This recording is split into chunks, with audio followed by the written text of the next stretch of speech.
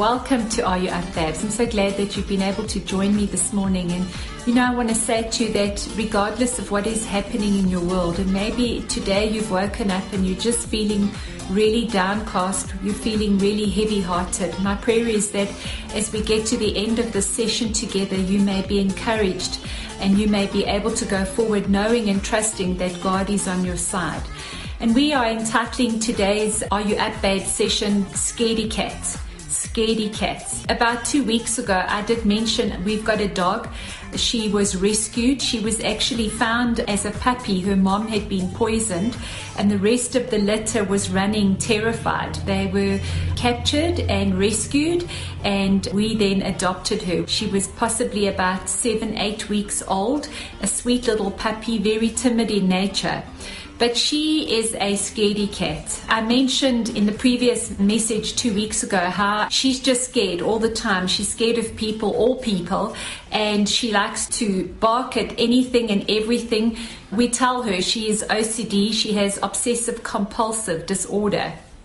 And my daughter said something very funny. Sashali, who's involved in media and movies, etc., actually said Lexi's life is like a movie with the horror music in the background. For many people, life is just like that. When I'm speaking to people, so many people feel so discouraged. If you look at people, they are discouraged due to illness, whether it is their own illness or whether it is someone else who is sick in their lives and they are concerned.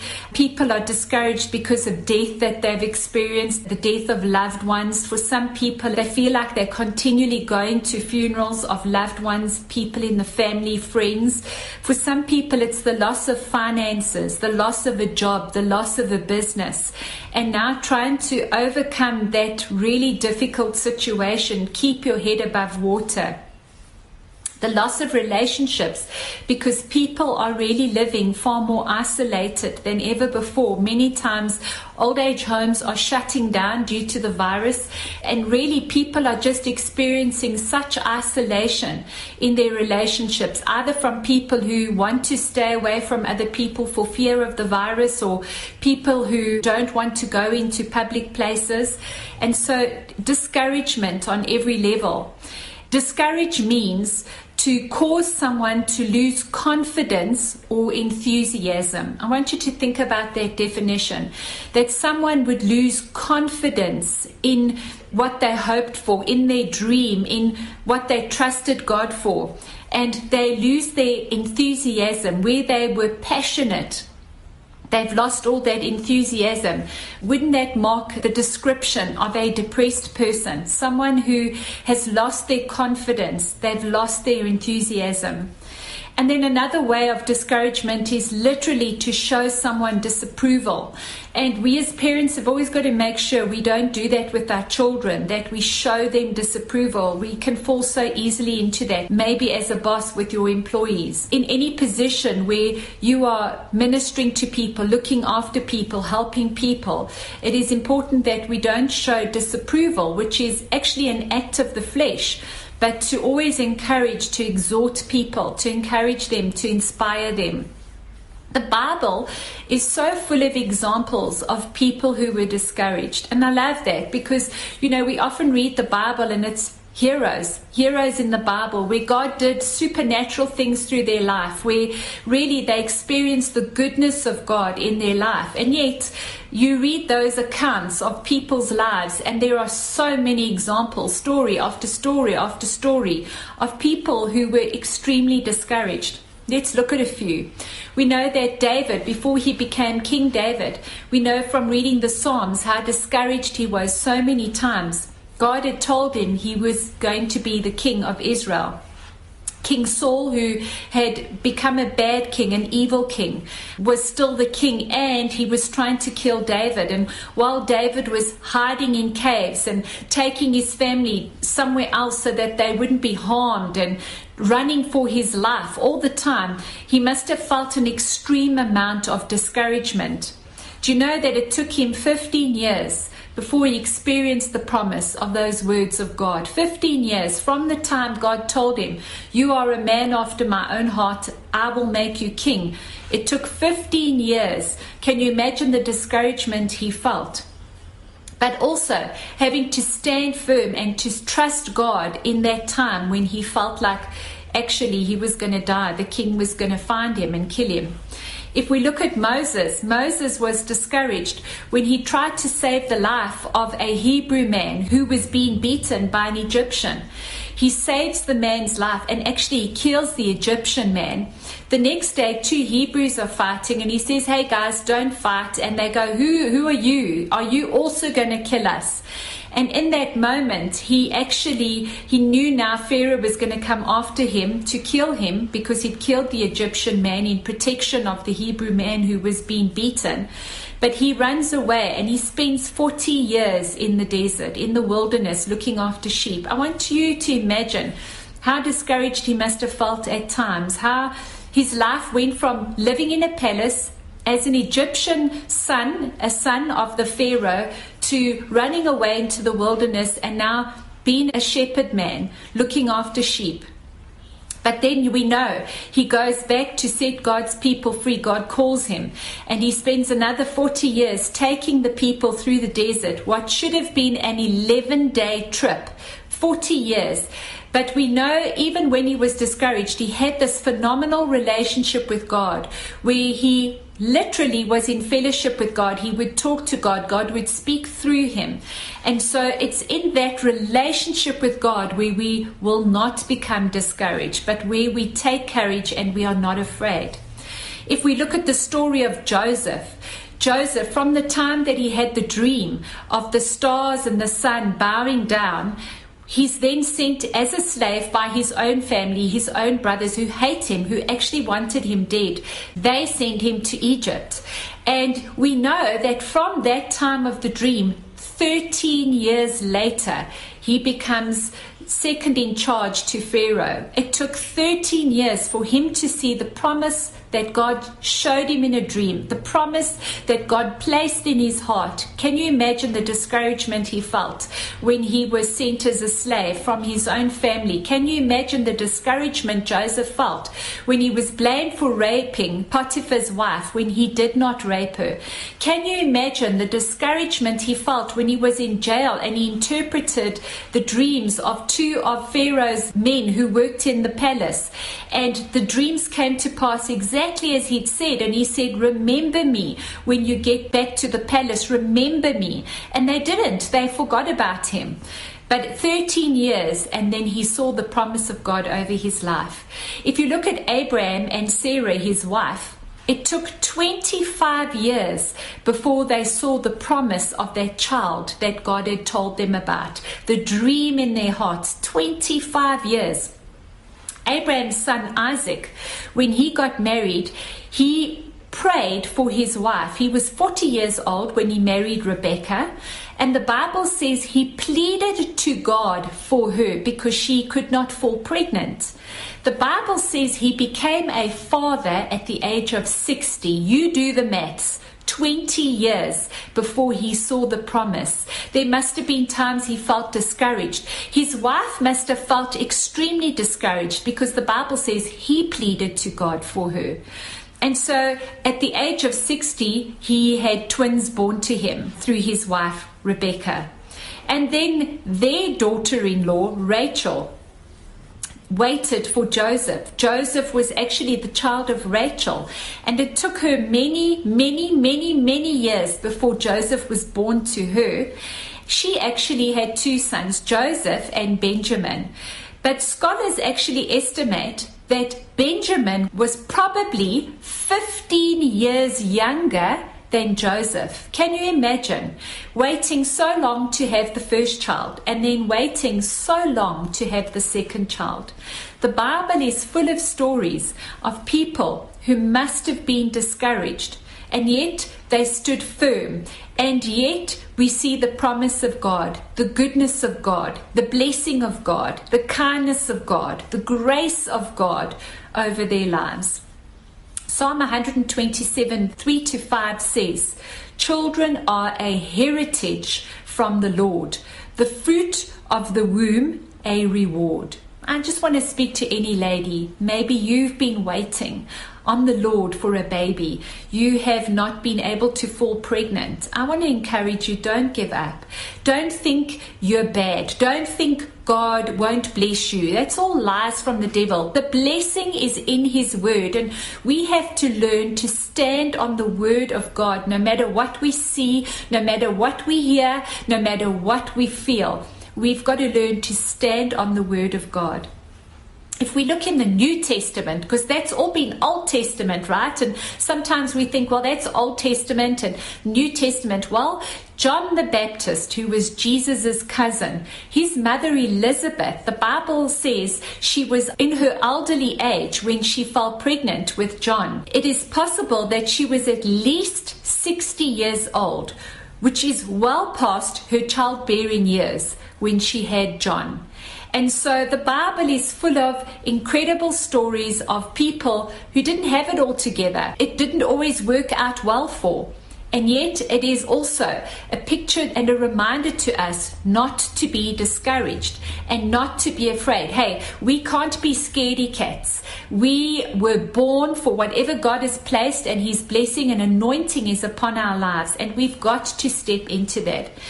And you know, if you look just at Jesus, you can go from Genesis to the book of Revelation and you will see the words, do not be afraid, do not be discouraged. You will see that from Genesis to Revelation.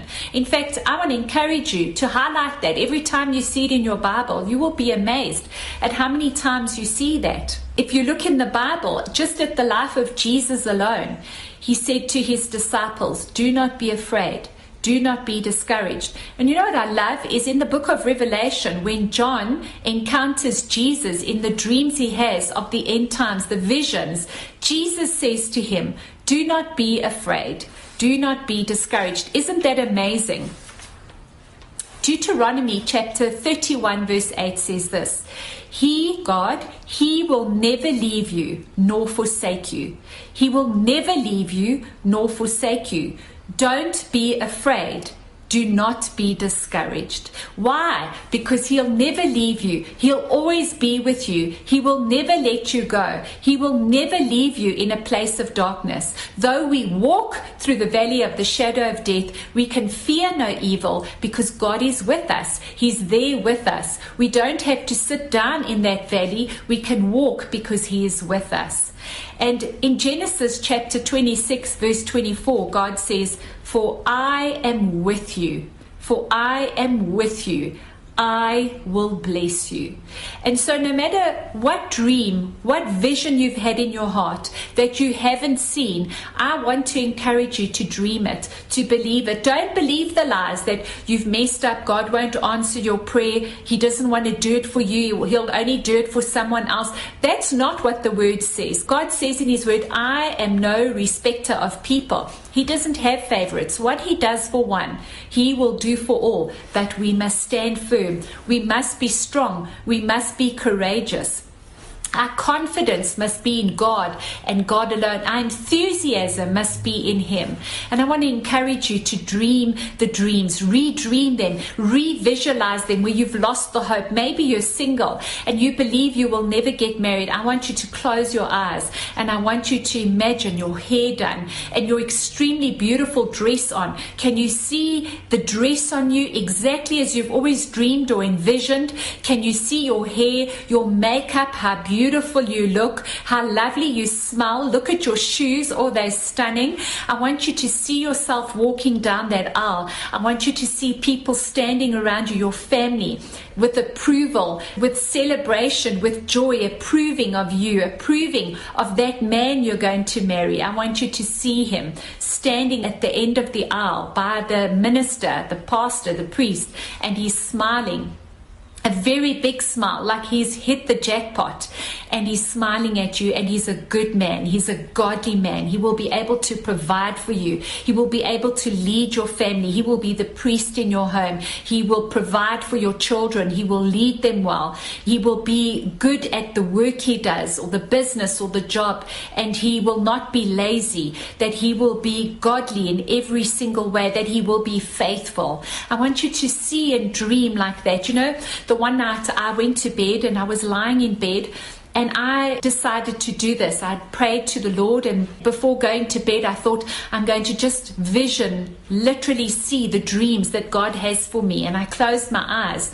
And I have no idea how the enemy, the devil, flipped that on me. I can't tell you how it happened, but literally I began to see when my mom passed away, the accident. I literally relived that. I relived seeing the blood by her mouth. I literally remember the hospital scene. I remember sitting in the room after the doctors came to tell us that she had passed away. And I cannot begin to tell you the emotion. It was literally me reliving that extremely grievous moment in my life. And I suddenly jerked in realization of what had happened. I didn't know how I'd gotten there, but I had literally closed my eyes to envision the dreams that God has for me, that God has for us as a family, that God has for the church. And the next minute I was reliving an incredibly difficult moment in my life that I don't go to. I don't do that naturally. I don't lie in bed and think those moments. How the devil did that.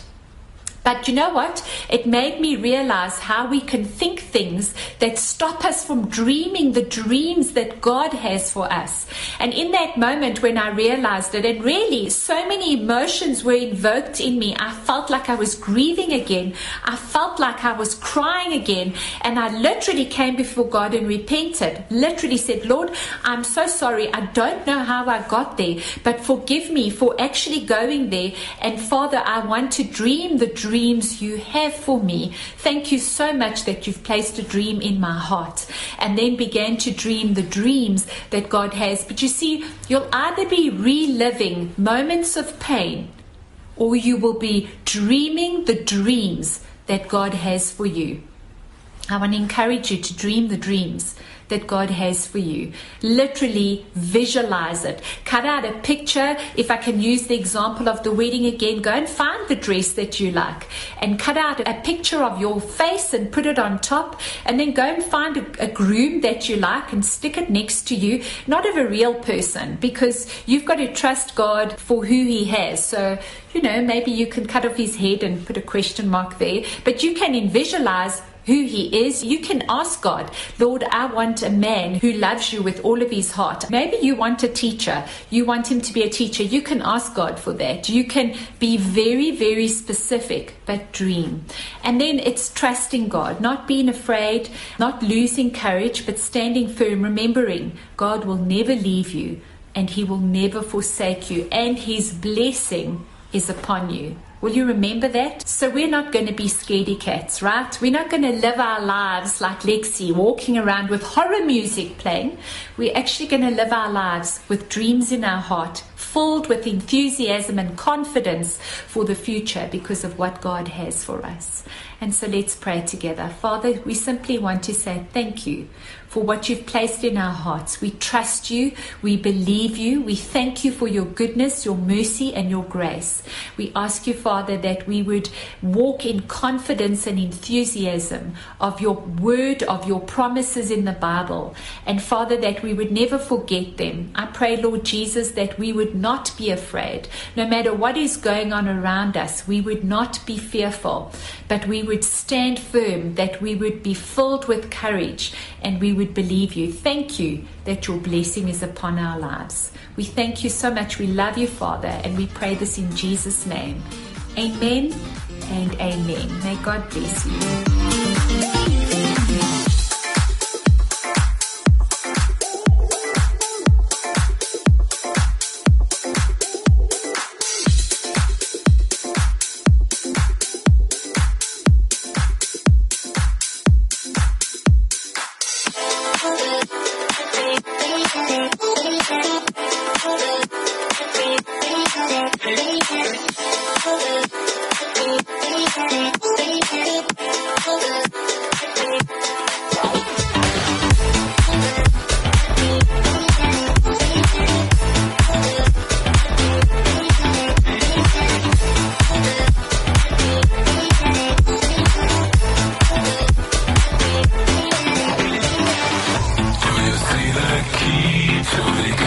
Free, it's the grace of God Almighty. Jesus Christ, inner peace and joy will be the prize. Trust with all your heart, you will be a part of His kingdom for eternity. If you give your life now to Jesus Christ, endless love and freedom is the prize. Endless love and freedom is the prize. Endless love and freedom is the prize. Endless love and freedom is the prize. Endless love and freedom is the prize.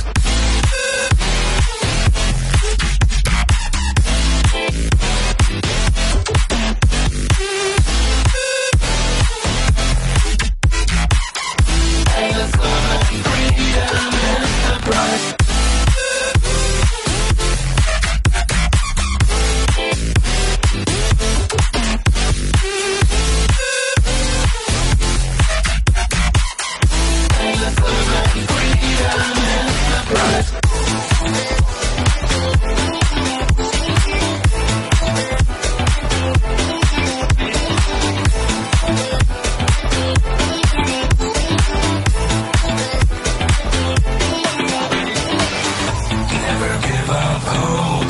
Satan, no, don't believe a single lie he told.